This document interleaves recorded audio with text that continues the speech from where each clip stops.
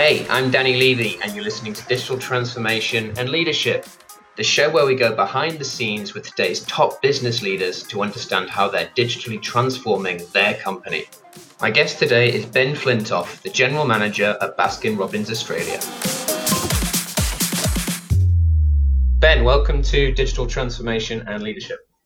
Danny, thank you for having me. So Ben, what did you have for breakfast this morning? Same as usual, Danny. Green smoothie and 2 fried eggs, same as I cook my daughters every morning. Sounds fantastic. You'll have to make me one of these smoothies. What goes into them? Chia, banana, spinach, ice, protein, and a whole lot of love. Blend it until it's smooth, mate. So Ben, could you quickly share a little bit more about your background and what it is you're doing? So, Danny, I'm the General Manager for Baskin-Robbins Australia. We're an ice cream chain. And as you could completely expect from someone who manages an ice cream business, I have an IT degree and spent the first 10 years out of university in banking and finance. And that's so it was an easy segue then, an easy decision to go straight into that.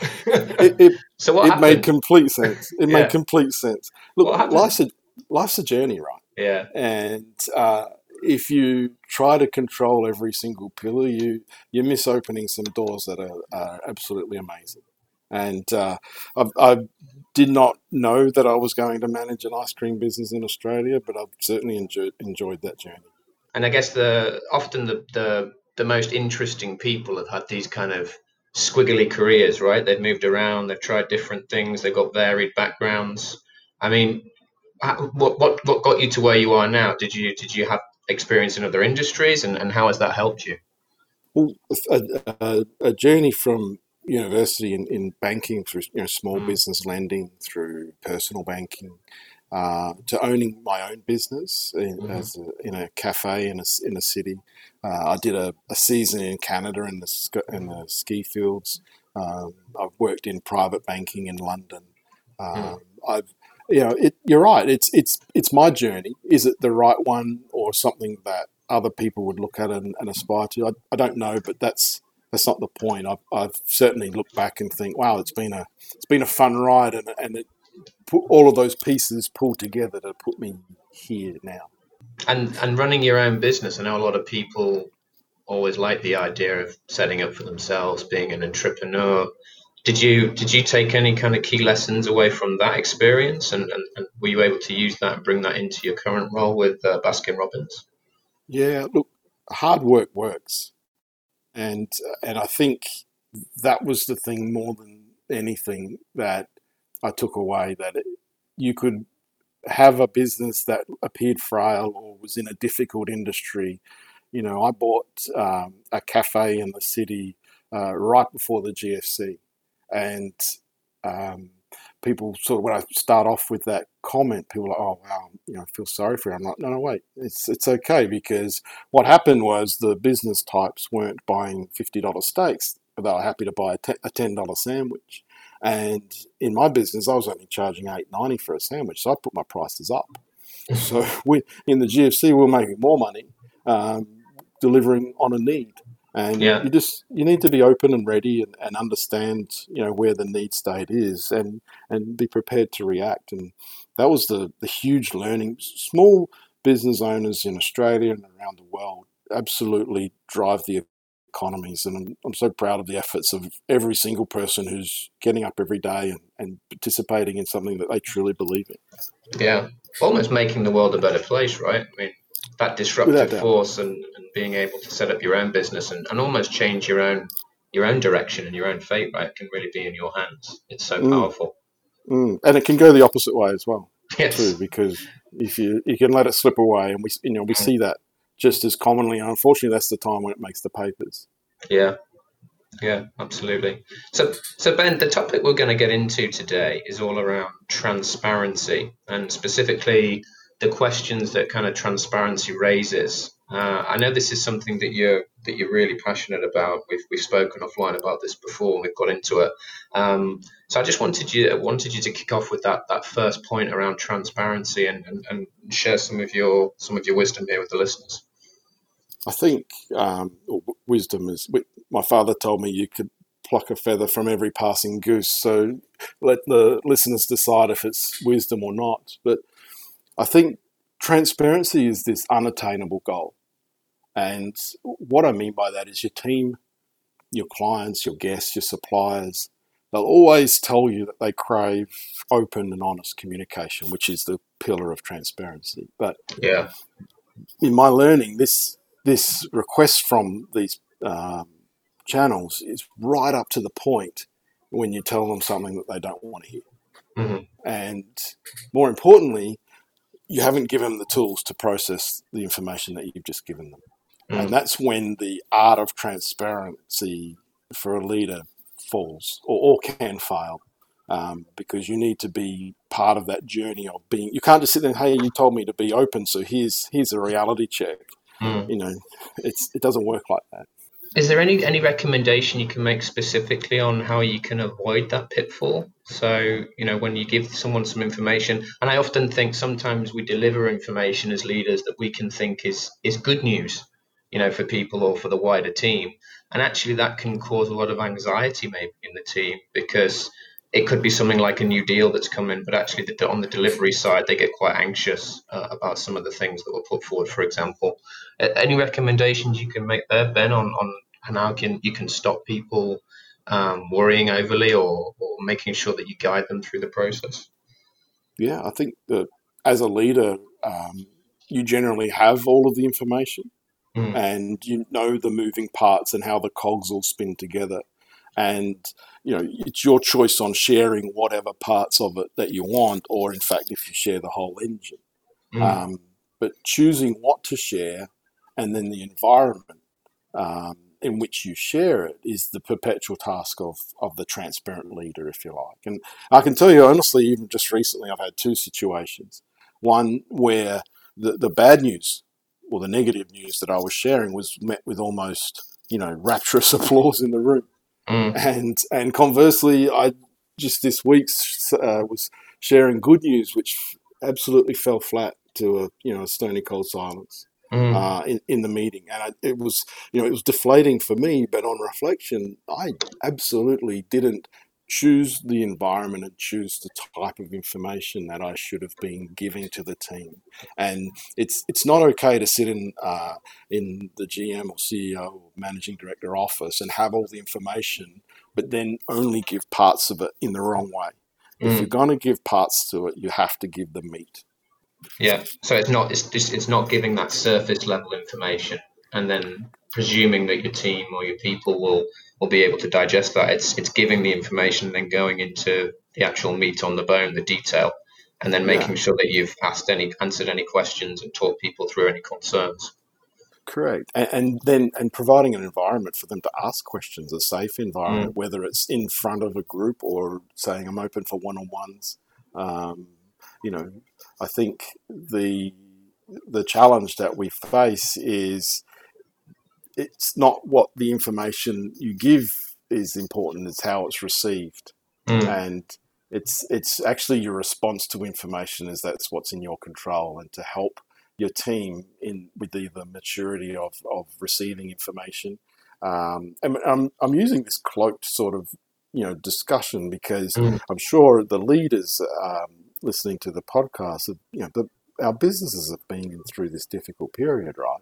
Yeah. And so there's been mass redundancies or sales revenue targets going through the floor, or all sorts of challenges which you face on a day-to-day, sort of trying to work out which information to share and which information to keep close to your chest and say, you know what, that's actually my job to handle, and I'll let you know once it's done.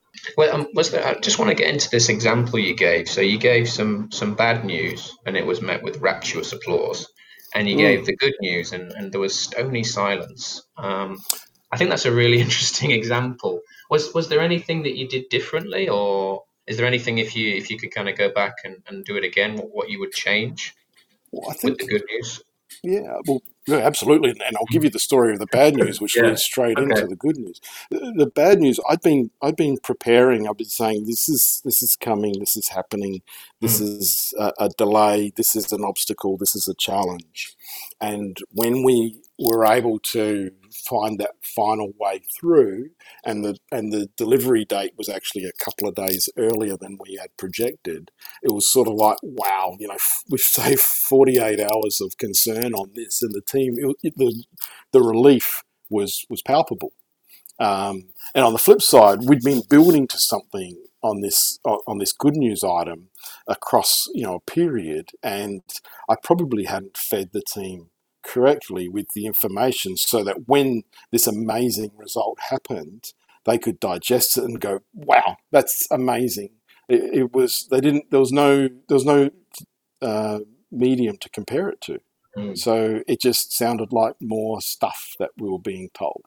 And for me, in my role, and I'm looking and monitoring and trying to be involved in the day to day, and noticing something that's just building in momentum and being incredible.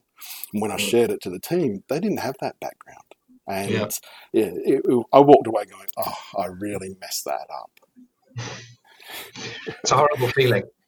Yeah, Yeah, absolutely. Yeah, it's a horrible feeling. So actually, what you would have changed, Ben, is you would have actually kind of looped the team into actually the steps along the way and why there was so much actually riding on that outcome, and then the response would have been completely different. Is that right?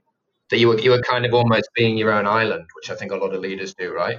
Kind of struggle with things in their own mind, and then all of a sudden they achieve something and they share it, and the team don't really understand what's been achieved. Yeah, No one knows. yeah. Yeah, and so you're sitting inside, you're dealing with something, you're trying to protect your team or a situation, and then you get through it, and no one knows what you've done. And that's the terrible result, especially as a leader, because those moments don't actually come too often, and we need to harness them. If you're not celebrating the small milestones, the big milestone doesn't mean anything. Yeah. And is that bringing in your kind of senior team leads, or is that just making sure the whole wider team are updated by you? Well, we're a small team. Like, Yeah. Baskin-Robbins is a big brand, but I tell everyone I run a small business. We have 15 staff, and there's no excuse for me to not have all of my team across the information in some way. Of course, I have a senior leadership, but the broader team absolutely should have access to the type of item I was wanting to celebrate. So Ben, could you go into the next point? I like this one that we're going to talk about. It's about not letting people down in your team, but again, I guess we've touched on it a bit here, but making sure that they have the heads up, because you've got to be honest and transparent with them at the same time. And there's always a horrible feeling, right, where your team depend on you. You're almost that rock kind of, and when things are bad, you're kind of steering them through stormy waters. And you never want to let anybody down. You want to make sure that you get everyone to the other side of the ocean and get them to safety on the shore. But how do you do it? How do you balance that? I think understanding the different types of leadership, and you can't pigeonhole yourself. Like, I would have loved to have told everyone I was a collaborative leader who listened to everyone's opinion on everything and made an informed opinion and decision.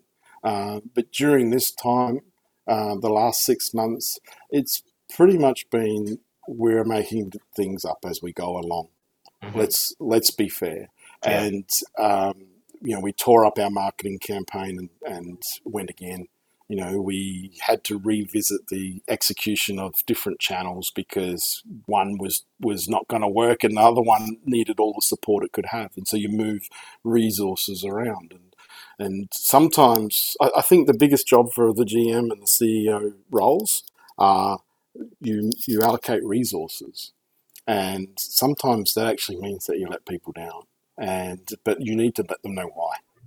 And so if someone's got a baby project which just makes no sense in a global pandemic, you just need to tell them why. And acknowledgement, I think, is much more important than some sort of approval. And what do you do? I mean, if obviously a project is one thing, and making sure that they feel let down gently and they've been really bought into the decision. I guess some companies, ours included, have had that really tough decision where we've had to unfortunately let a couple of people go. I guess that's the worst thing you can do as a leader. What do you do with those people? Or have you dealt with that in your career? And how, at the same time, how do you make sure that the wider team that are staying on aren't too brought down or don't feel negative about that? It's an incredibly difficult circumstance, and I have dealt with it several occasions. Um, the first time it was literally 8 weeks into my role as after becoming the GM. I was moving on as senior leader, and in incredibly difficult circumstances. A high performer, but with a different agenda, and you have to find solace somewhere, and it's never personal. And if it's about the business first, then you're probably right. I mean, I'm paid a salary, and by a shareholder who expects the result.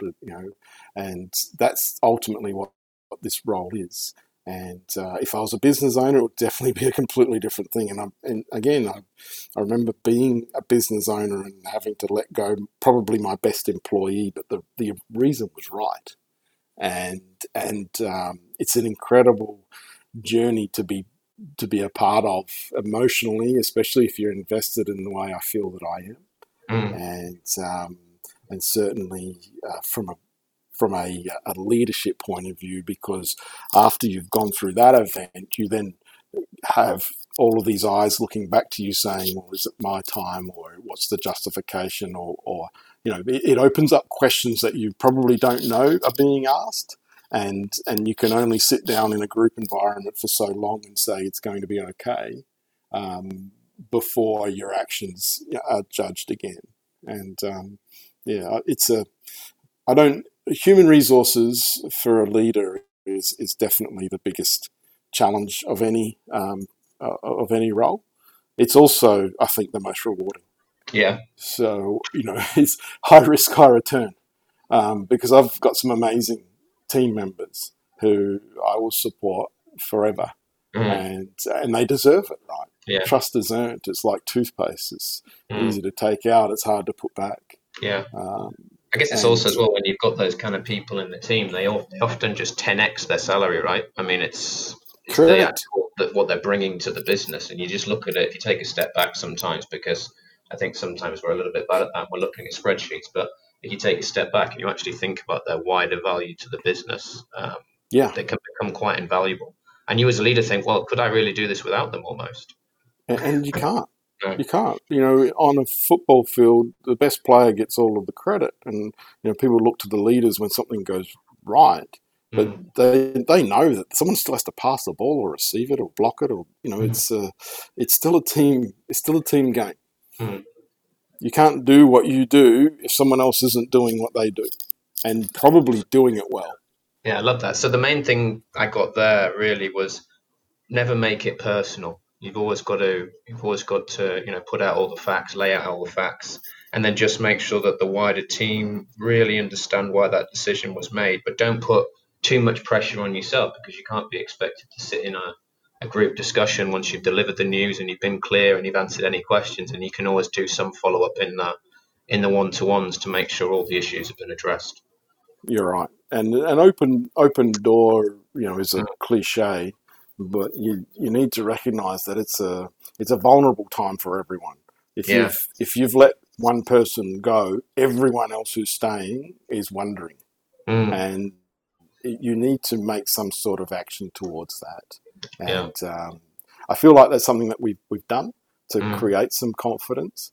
Um, but it's a journey that doesn't. You don't just get to, oh, I've dealt with that and it's finished. That's not Mm.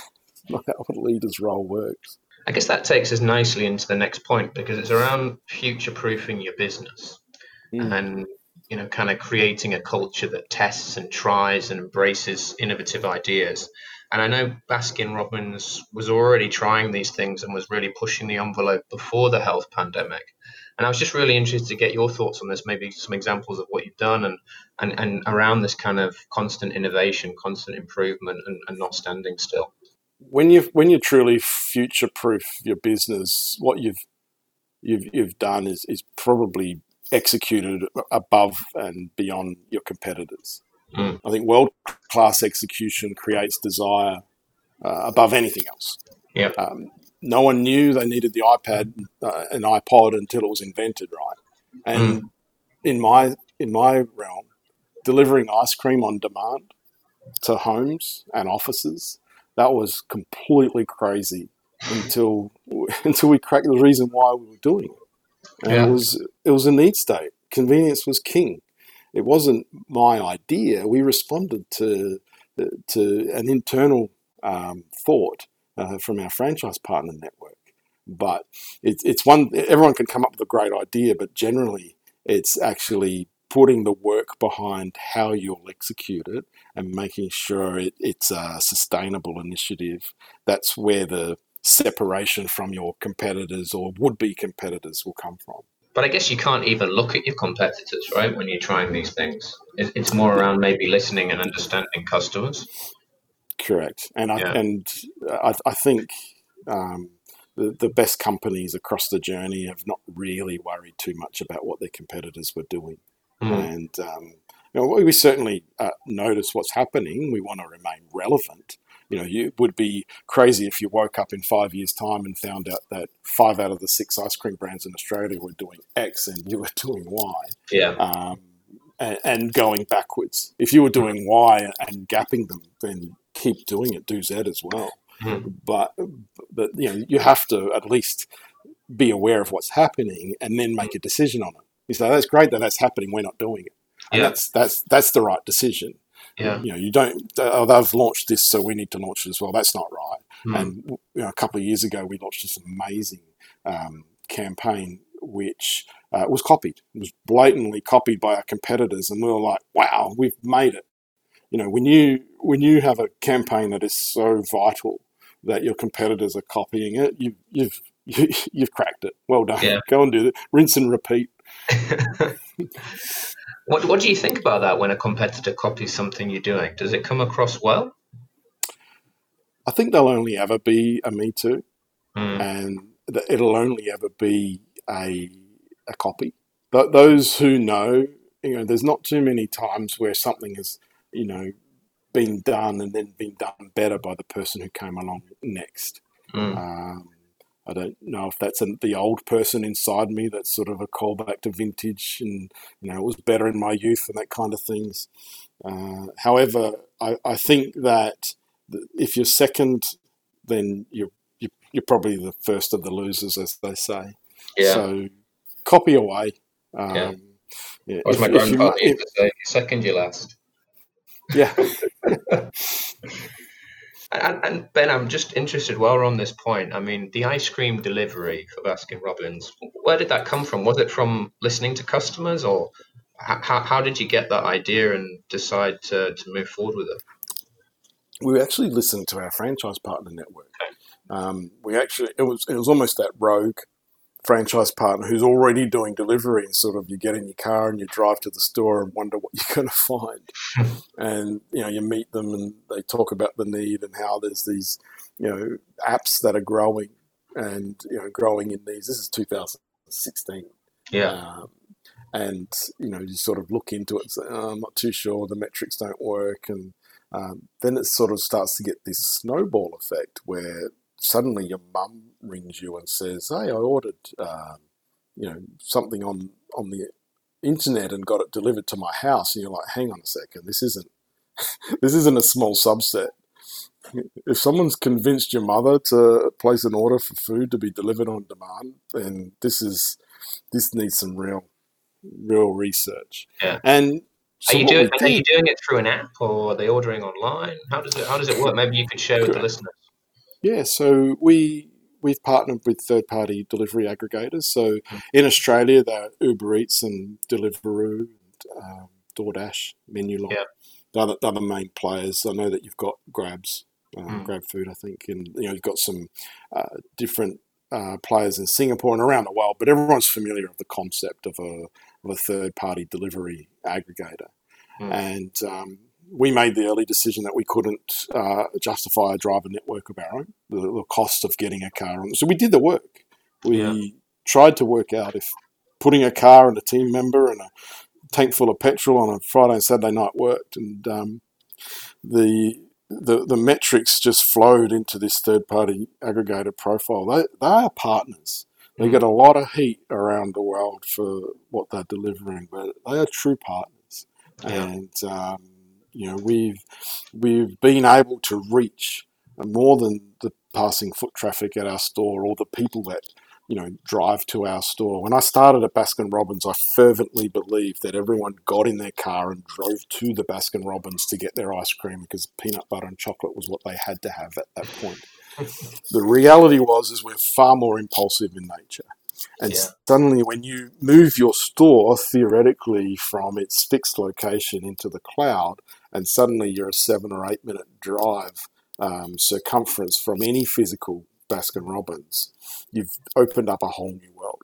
Yeah. And how's in terms of a sales channel now? I mean, obviously through the health pandemic, people couldn't go to the store. But I mean, in normal times, what do you see in terms of the delivery versus the in-store?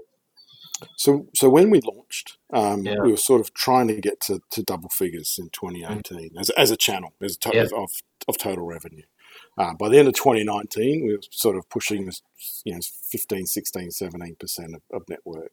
And we're like, wow, that's good. So we set a long-term goal of 31% of our channel. 31 is a number that resonates with Baskin Robbins, so you see it a lot. But we thought that might be a 2 to 3 year goal. And it took us about 3 months. And that was because the digital age was accelerated by about 5 years. Where suddenly my 80-year-old neighbour is getting the supermarket delivery online because he has to.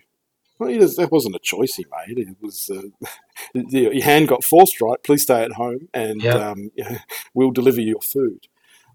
So the digital, innovation was accelerated, but it wasn't about us,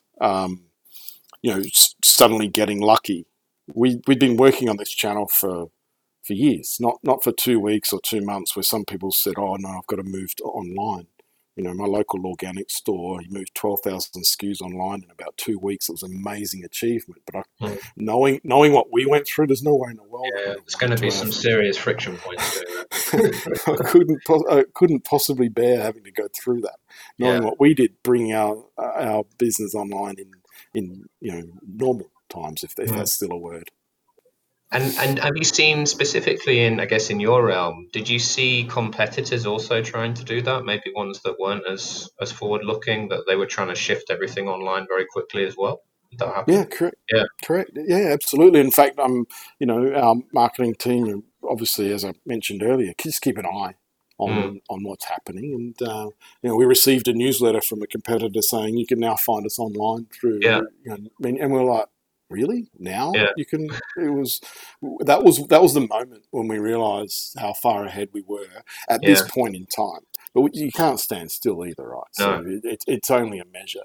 At that point in time, we're in front. But if we stand still or go backwards, heaven forbid, they'll catch us really, really quickly. It can happen very fast, right? And just while we're on the point, I mean, I know we're talking a lot around leadership today, but this is really interesting for me. So just around the digital transformation, because really you transformed the business, right? Was it 2016 you launched the ice cream delivery? Yeah, 2016 was first pushed to us, but we really weren't ready until our first trial was in April 2018. 2018. Okay. I just wondered around the kind of the transformation pillars, the digital pillars, and having gone through that change or gone through that journey, are there any kind of specific pillars or advice you'd give to the listeners around how you can take a more traditional business and move it online and get everyone's buy-in? Look, I was asked recently what my COVID business plan looked like, and my response was that it looks like my business plan because I don't have a specific COVID business plan. I have a business plan that is aware of prevailing market conditions. Yeah. And what happened in this pandemic was it left us very exposed. I think everything happening outside made us look inside. Yeah. What is my business like? Are my guests going to keep knocking on my door or paying my invoices? How long does the cash I have last? It felt like we almost became overnight startups. And I know the feeling. That's intense. That's intense, right? Yeah. It's definitely intense when you're doing it at home. And you've got staff who rely on you for an income. They've got families of their own to care for. It was a call to action. And I think we were very early to say we're not going to be victims here. You've got a choice, and a traditional business like ours, a 75-year-old brand, versus a 1-year-old dark kitchen startup. The everything was it was the playing field was completely flattened, and if you were lucky enough to be working on a project that fed into that new need state, well done. But if you weren't, it didn't mean you couldn't play catch up. Mm-hmm. So it just needed to be a review of where was the revenue coming from and how do we get more of it. And again, that's business, right? That's not here's how I acted in COVID-19. But this will be a question on an exam.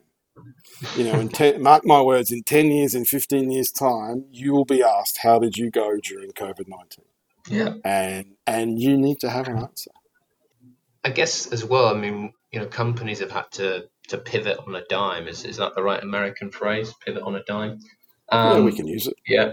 And I think we've probably really overused the word pivot in the last 4 months. But companies have had to change things so quickly, and for companies like ours that were very people to people focused, and I guess yourself as well, it's really transformed business models. Are there any recommendations you'd give there for the listeners? I mean, on just how you change things so quickly and make it work?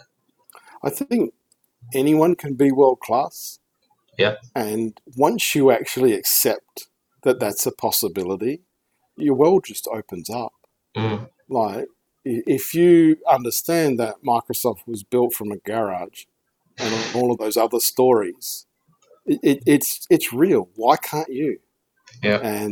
But you have to believe it first. And if you can't get past that, you need to find out how to, because anyone can be world class. But is there a way to almost get into that mindset? Because I guess a lot of the time people like what they're familiar with. If you almost look at the way things were being done before the health pandemic, it was wake up, eat breakfast, commute, do your job, eat lunch maybe in the same place, do your job, commute, come home, watch the same TV program, go to bed. And we like that, right? We're creatures of habit, aren't we? I mean, we get used to that. I mean, I don't know about you, but I have to walk to work. I would always walk on the same route, for example. I'd go to the same carriage on the train. And then all of a sudden, all of that was thrown out the window, and it was just reinvent. And like you said, you've got to get this world-class mindset, really think differently and put things in perspective. But is there a way to do that? I think recognizing that if you're doing what you've always done, then you're setting yourself on a path. And that path may actually be okay, by the way. But if you're truly looking for those initiatives and innovations and ideas that break molds, then it can't be get up, brush your teeth, get on the bus, same route to work. Something has to change, right? Yeah. And the beauty is that you're in complete control of that. I think we forget that, though, don't we? Well, write it on your wall. Yeah. Is it just making one small change a day, and then all of a sudden those incremental differences and changes, they start to mount up? I truly believe in progress. And I think you've heard me talk about this journaling system that I use called the Progress Journal. And it's a 90-day tool. But I know that even if I only get 20 good days out of that, probably 20 much more amazing days than if I wasn't using that tool. And if I got one more amazing day, it's still worth the cost of it. Yeah. And it's, first of all, opening up yourself to the fact that you are willing to change, and then playing that long game, if you like. That instant gratification is amazing. I want to lose weight, but gee, that bag of cookies looks good. It doesn't work. No. So what's the second choice you could make? Yeah. And is it a good one? Is it a better one? I guess it's as well. It's making a change, trying to stick to it. But if you do fall off the wagon, or you have a bad day, or a couple of days, or week, don't beat yourself up about it. You can quite quickly change that. Absolutely. Yeah. And I think, as leaders, Mm, if you know that the absolute best thing that you should be doing with your time is spending it with your team, mm, then cross out time in your calendar. yeah. You can tell me what your priorities are, but show me your bank account statement and your in your diary, and I'll tell you what your true priorities really are. Yeah. I had a guest on who the Tony who wrote the productivity planner, the journal, who you Yes, put me in yes, touch with, and he had a point which I loved a few weeks ago where he said when he got busy leaders, busy executives in a room, and he said to them, "Look, if you only had 2 hours in the day, what would you spend your time on?" And they said strategy and training and mentoring their people. yes. And he said to them, "Okay, so what are you not doing in your days?" And the two things they weren't finding time to do was strategy and Strategy. training and developing their But people. you're right. Yeah, You're right. And I've got my hand up. I've got yeah, my virtual hand up as well. And yeah, Tony's a close friend of mine, as you know. yeah, So, but I sit there and I listen to him, and it's that reality check, right? yeah. We You just need it. get caught in the weeds, don't we? We get stuck in the Yep. weeds. We're focusing too much on execution and on tasks and on maybe covering for our team or falling into the habit of saying, "Don't worry, I'll do it." You do something else or covering for them, and we're not spending that time on strategy and especially now, right? I mean, a lot of companies have got this kind of 90-day outlook almost. That Yep. 12-month outlook's been thrown out the window, and people are only thinking short term. So if you're thinking short term and you're not finding time for strategy, maybe you're going to get caught off guard in 2021. And the leaders now not only have the 90-day strategy, but that they're Mm. sharing Yeah, it. absolutely. So Ben, thank you so much for talking us through all those points and going into so much detail around transparency. I got a ton of value out of that. Would you be able to share a couple of leadership lessons with the listeners through your career? Leadership is incredibly rewarding, and I also find it's incredibly lonely. Mm, But if ultimately the buck stops with you, that's a daily grind. But if you recognise it, you can deal with it. And my advice is get a mentor. And you've spoken, Tony Wilson is a mentor of mine. mm, And in fact, I would suggest get several mentors. The great thing that I've learned about leaders in the last 20 years is they probably also are lonely. And, yes. sharing their knowledge is something they actually want to do. They don't want to retain their lessons and go to the grave knowing all this stuff that they haven't been able to share. They want to be knowledge fountains. So go drink, you Yeah. know. And I think, secondly, a clear business plan is that solid foundation. But to the earlier point, if you've got a 90-day plan but your people don't know about it, then that's on you. Mm, Um, the toughest part of the C-suite, the founders, GMs, is managing the people. But it's absolutely worth it. it's a privilege, right? You're right. So, It is a so privilege. Ben, I'm just interested around the point around mentorship. Um, I think when we're early on in our career, that mentorship often comes from within our own organizations. But then Mm. as we rise up the ranks, it becomes harder and harder to continue having someone that's mentoring us and maybe in the same way or we reach a plateau. Do you have any advice here for the listeners around how you can continue that mentorship through your career? You have to be open to learning, and the pillar there is if you need to remain curious. You know, my grandfather passed away when he was 84, and he was the most curious person I've probably ever met.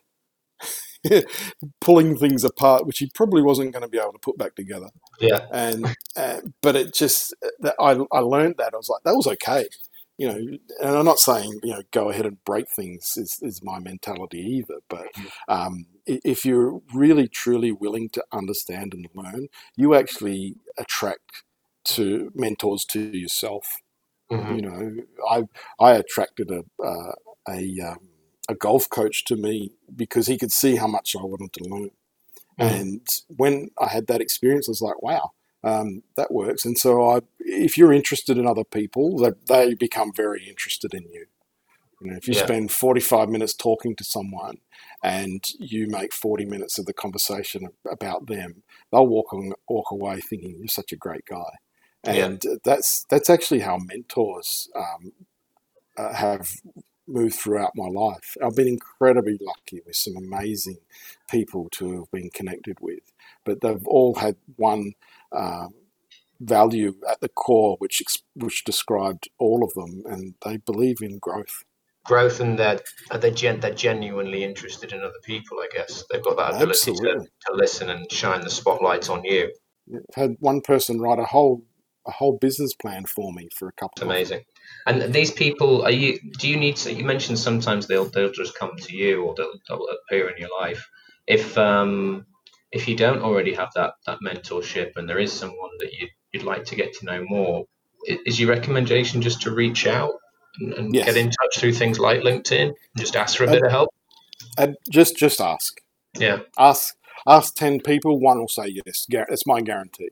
Mm. And the reality is, you're probably more likely five will say yes Yeah. because you're interested in them first. Yeah. And surely there's a selfish reason behind it, but if you approach in the right way, and you'll work out what that is, um, you'll find that being open to learning is the biggest gift that you can give someone, especially when you're playing in their field.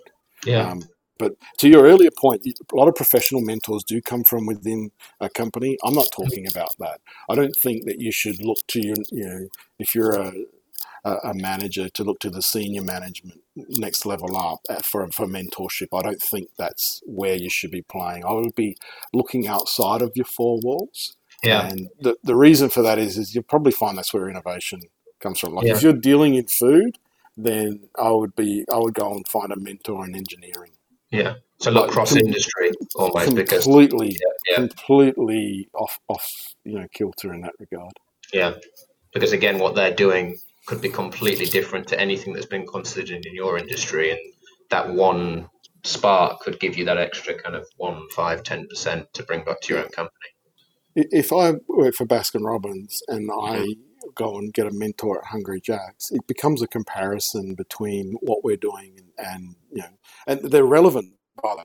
Mm. But it's only ever a comparison, or how can I improve some of my existing systems? That the Yeah. true innovation it's got to come from outside. It has to come from outside. Would you be able to share finally like one life or career lesson with the listeners? Play the long game. I think if I'd given up after the early hits, I'd be kicking myself right now. I think we as a human race are far more resilient than we'll ever give ourselves credit for. Personally, I'm now toward building an anti-fragile mindset. I think that's a Mm. whole another podcast. But Okay, that's good. We can do a play part two.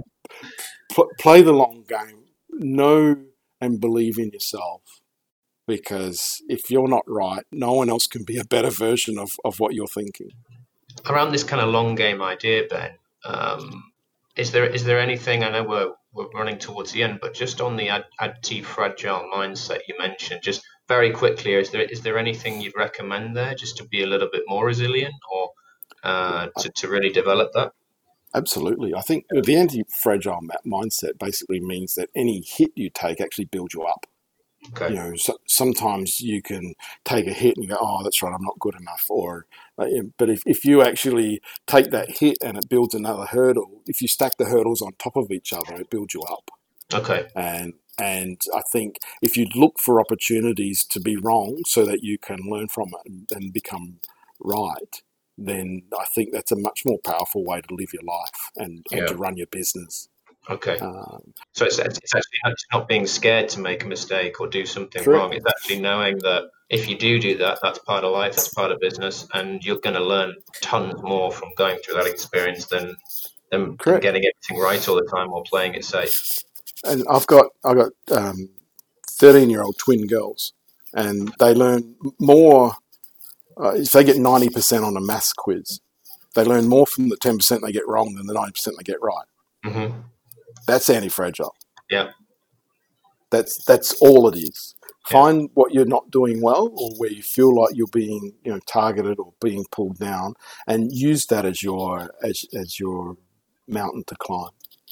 And I think then you have that mindset that it's okay to fail. Ben, I've really enjoyed talking to you today. I know you said you weren't sure about the wisdom, but I've certainly got a ton of value out of it. How can people get in touch with you if they want to find out more? I think just find me on LinkedIn, like another billion other people in the world.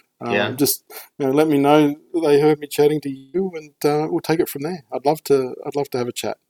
Ben, thank you so much for coming on the show today. I've really enjoyed it, and I know the listeners will get a ton of value out of this, and look forward to talking to you again soon. Danny, thank you. And let me just say, what you're doing, it's a gift to the world. I think that starting a podcast from scratch and what you've achieved already is a testament to you and who you are. So congratulations, and thank you so much for letting me be a small part of it.